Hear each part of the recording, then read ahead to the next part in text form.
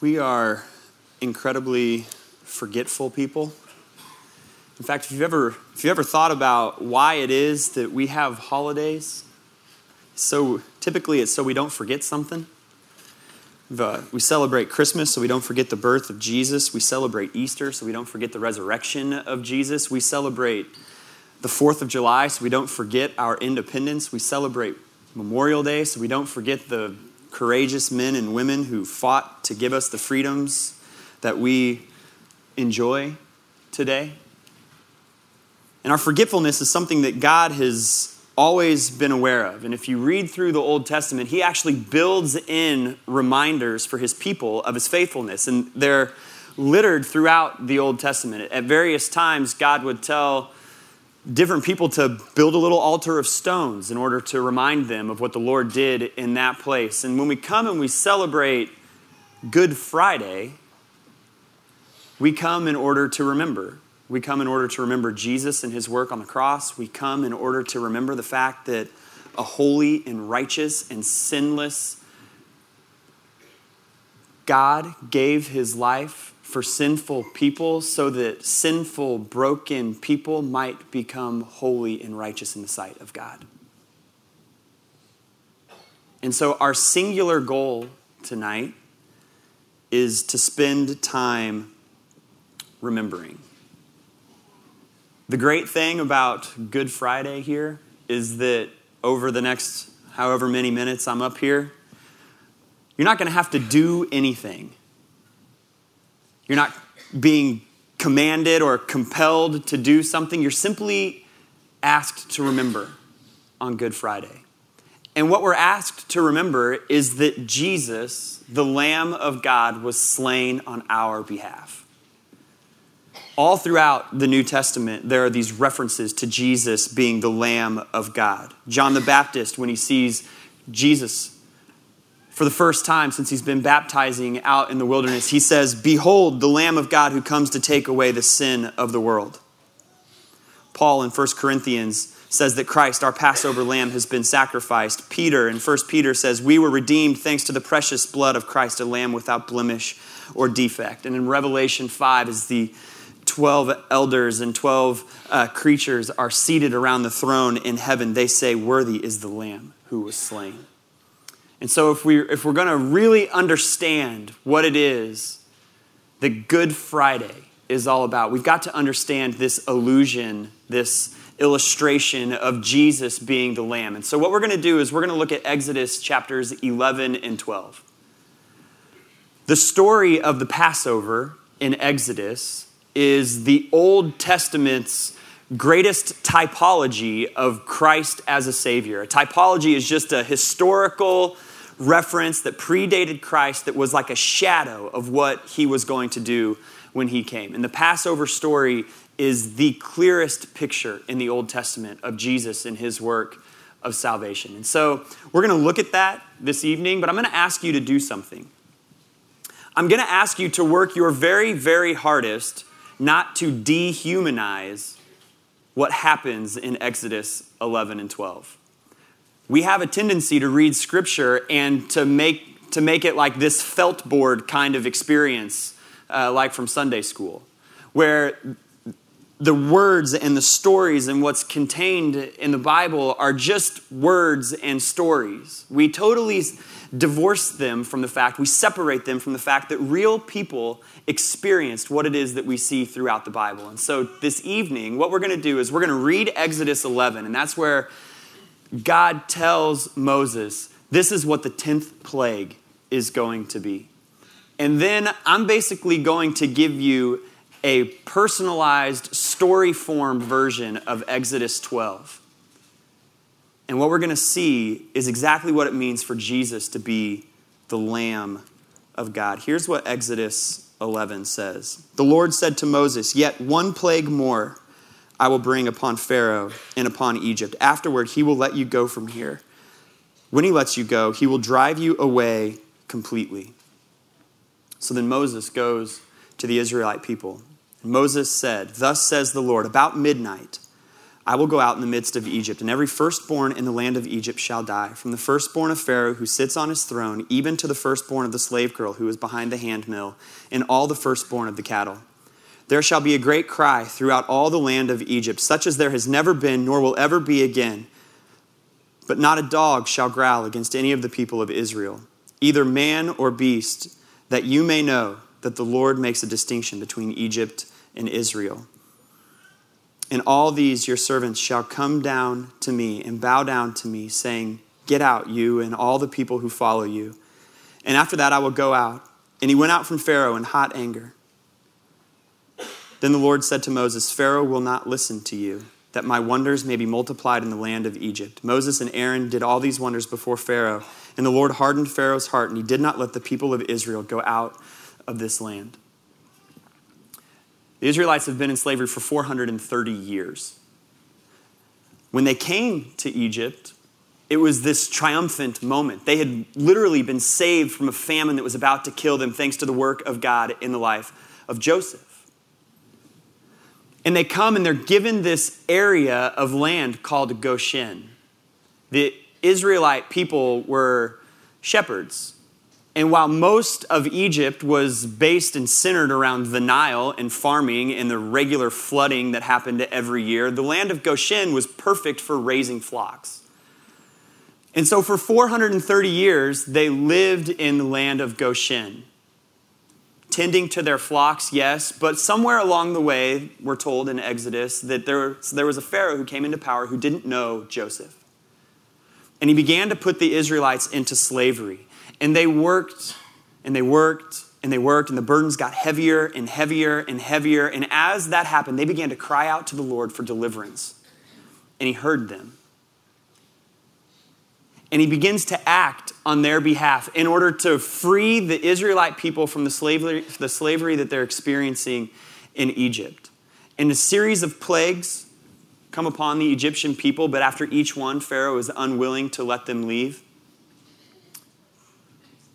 And then this 10th plague happens, and God says that he's going to kill the firstborn of every individual, of every family in all of Egypt. But he's going to spare the Israelites, and he's got a particular way that he's going to do it.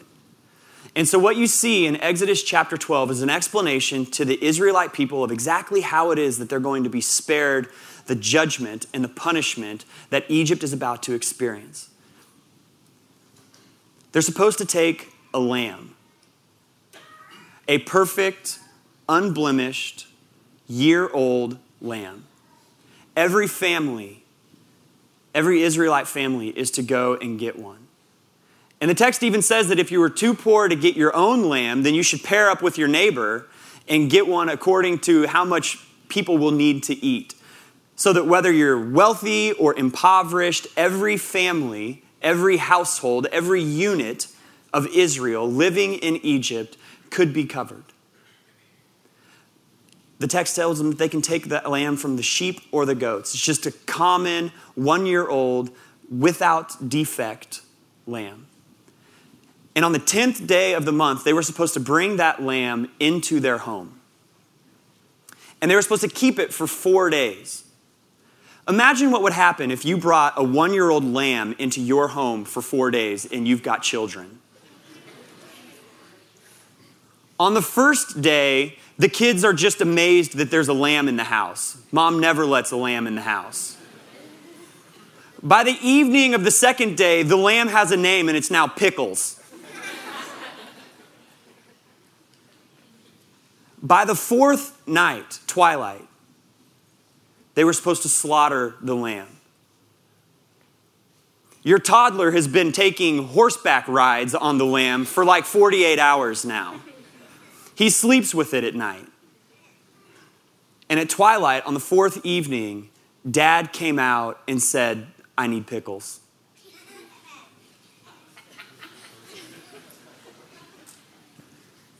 And then he took the lamb outside and he got ready to slaughter it.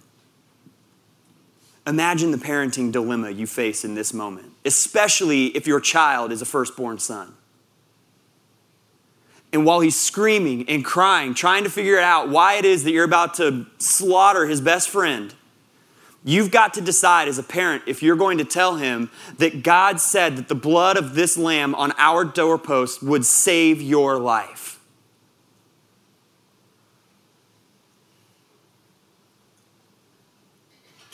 But you don't actually know if the blood on the doorpost is going to save your child's life. You're just putting your faith in the fact that it will.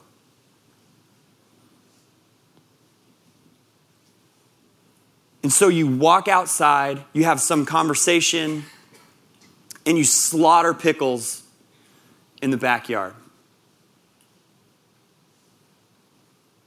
And then the text says that they were supposed to take a bunch of hyssop and dip it in the blood of that perfect, unblemished, 1-year-old lamb, and then take that blood and wipe it on the sides and the top of their doors. And that it was the blood of that lamb that would spare your household from the judgment that was about to come upon Egypt. But it wasn't over at that point, because then you were supposed to take Pickles and you were supposed to roast him, and you and your family were supposed to partake in his body. You were supposed to eat him.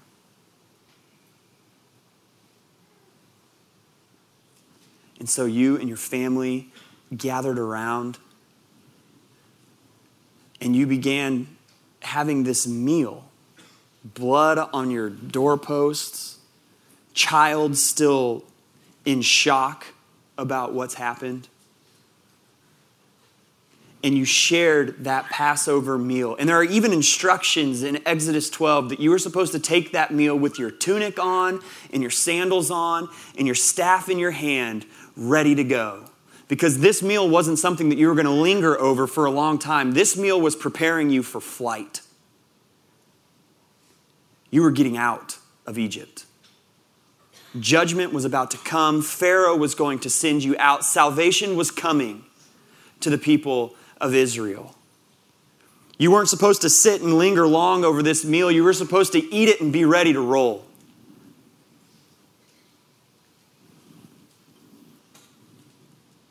And then there are more instructions. Because after that, it says that once night falls, that no one is supposed to step outside of your house. Because if you step outside of your house, you're subject to the judgment that is taking place out there.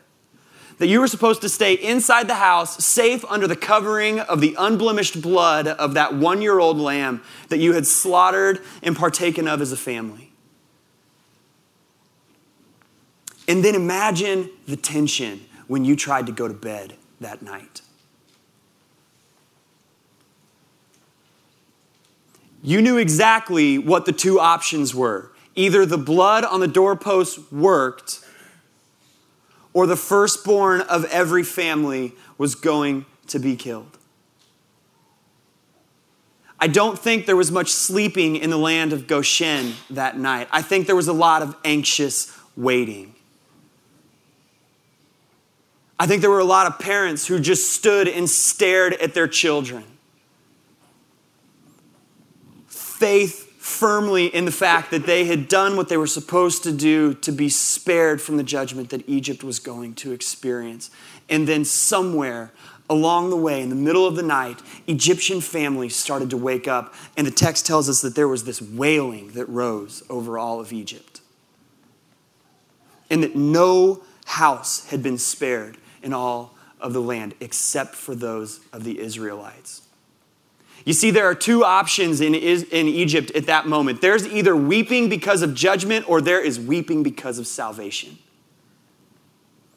That while a cry arose among the Egyptian people at the sight of their firstborn in every household and out in the fields dead, there was weeping and rejoicing among the people of Israel because the firstborn in their families were alive and the blood on the doorpost had worked.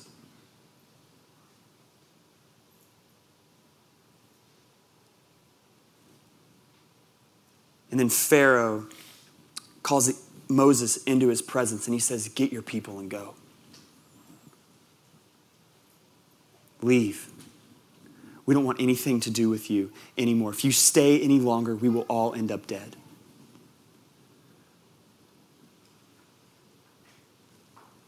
And so Israel packed up their stuff and they hit the road. But God understood that they were a forgetful people. And so he told them to institute this meal, this every year festival celebration called the Festival of Unleavened Bread. You see, the text says that the Israelite people left in such a hurry that the dough that they had prepared to make bread out of didn't have time to rise. And so they just had to grab it and run.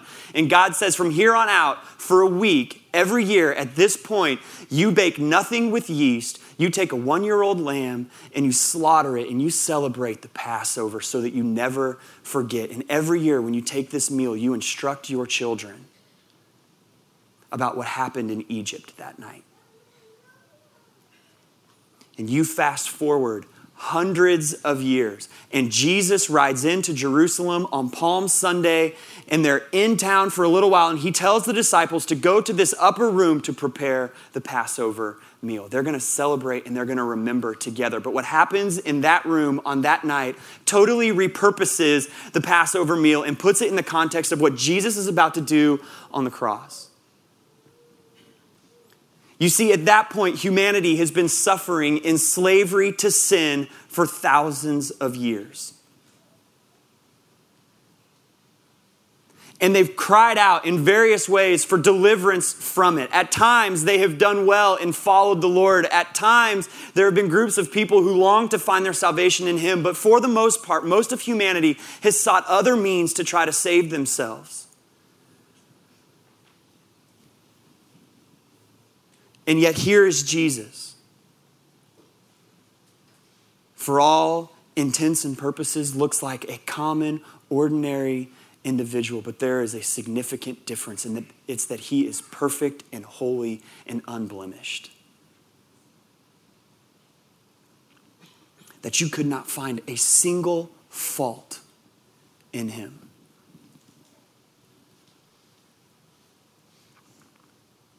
You see, in Egypt, God was making a very clear point, not just to the Israelite people, but also to the Egyptians and also to the rest of the world, that there is one God and he dictates the terms of salvation.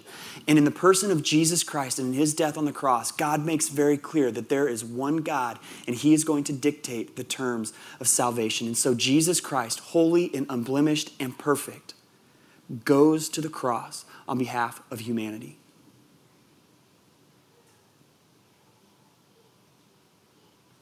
And there he dies.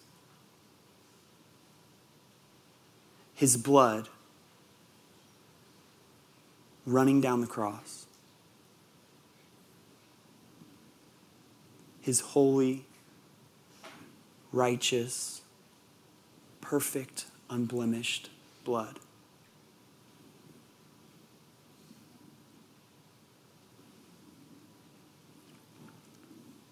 And Jesus sits there in that upper room that night. And he takes this unleavened bread that the disciples would have heard over and over from their parents while they were growing up, was this picture of the fact that the Israelites had taken flight in haste from Egypt. And he breaks that bread and he says, this isn't any longer a picture of a flight from Egypt. This is my body broken for you. And then he takes this cup and he passes it around the room. And instead of representing the blood of a perfect, unblemished lamb wiped on the doorposts in order to give protection from the judgment that Egypt was experiencing, Jesus says, this is my blood poured out for you. And at the both of end of each of those statements, he says, do this in remembrance of me. We gather on Good Friday to remember the Lamb, but not Pickles the Lamb that lived in our houses for 4 days and saved us from the judgment that Egypt was about to experience. We remember Jesus the Lamb, sacrificed willingly on our behalf. And there are a lot of these commonalities between what Jesus did and what the Lamb did for Israel in Egypt. You see, every house in Egypt had to have the blood. It wasn't just good enough that all the houses on your street had the blood on the doorpost. Your house in particular had to have it. It's not just good enough that you come to church and the people around you have placed their faith in the blood of Jesus. You have got to have it. Every single individual. That lamb was brought into the house for 4 days, and the family got to know it intimately and could have examined it closely. And not only would they have seen, that this lamb was perfect physically, but they also would have known if the lamb was a little bit neurotic, or if the lamb was really shy, or if the lamb could run really fast or jump really high, or if it liked the kids or didn't like the kids.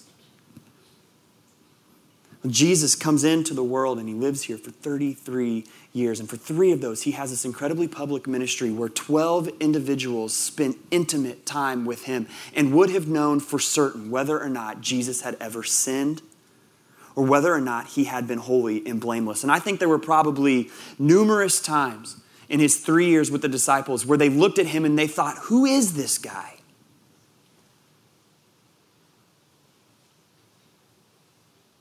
All the dark and broken motivations in my heart and all of the angry and hateful thoughts that I have, or whatever the case might be, he just never seems to fall victim to them. I don't understand who he is, and they examined him closely for 3 years, and then they sat with him in this upper room that night, and the lamb was slaughtered at twilight. Jesus goes to the cross.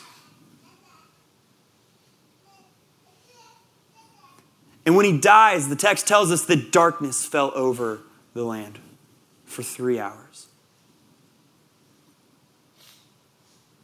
And the blood of that lamb covered everyone who was inside the house, but anyone who stepped outside of it was subject to judgment. The blood of Jesus covers everyone who has come under the protection of his blood from the cross, but anyone who chooses to live outside of it is subject to judgment.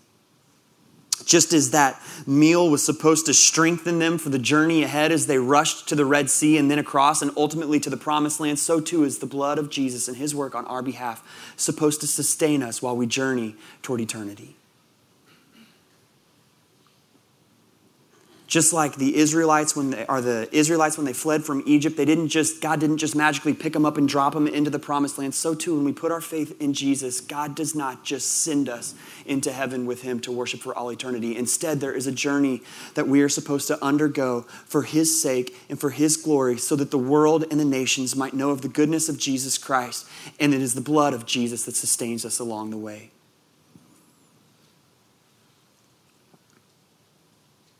There's still one God, and he has set the terms of salvation. Just like there was this incredible tension throughout the night for those Israelite families in Egypt while they waited to find out if judgment was going to fall on them. Imagine being the 12 disciples after watching Jesus hang on the cross and knowing that he breathed his last. Imagine the tension for 3 days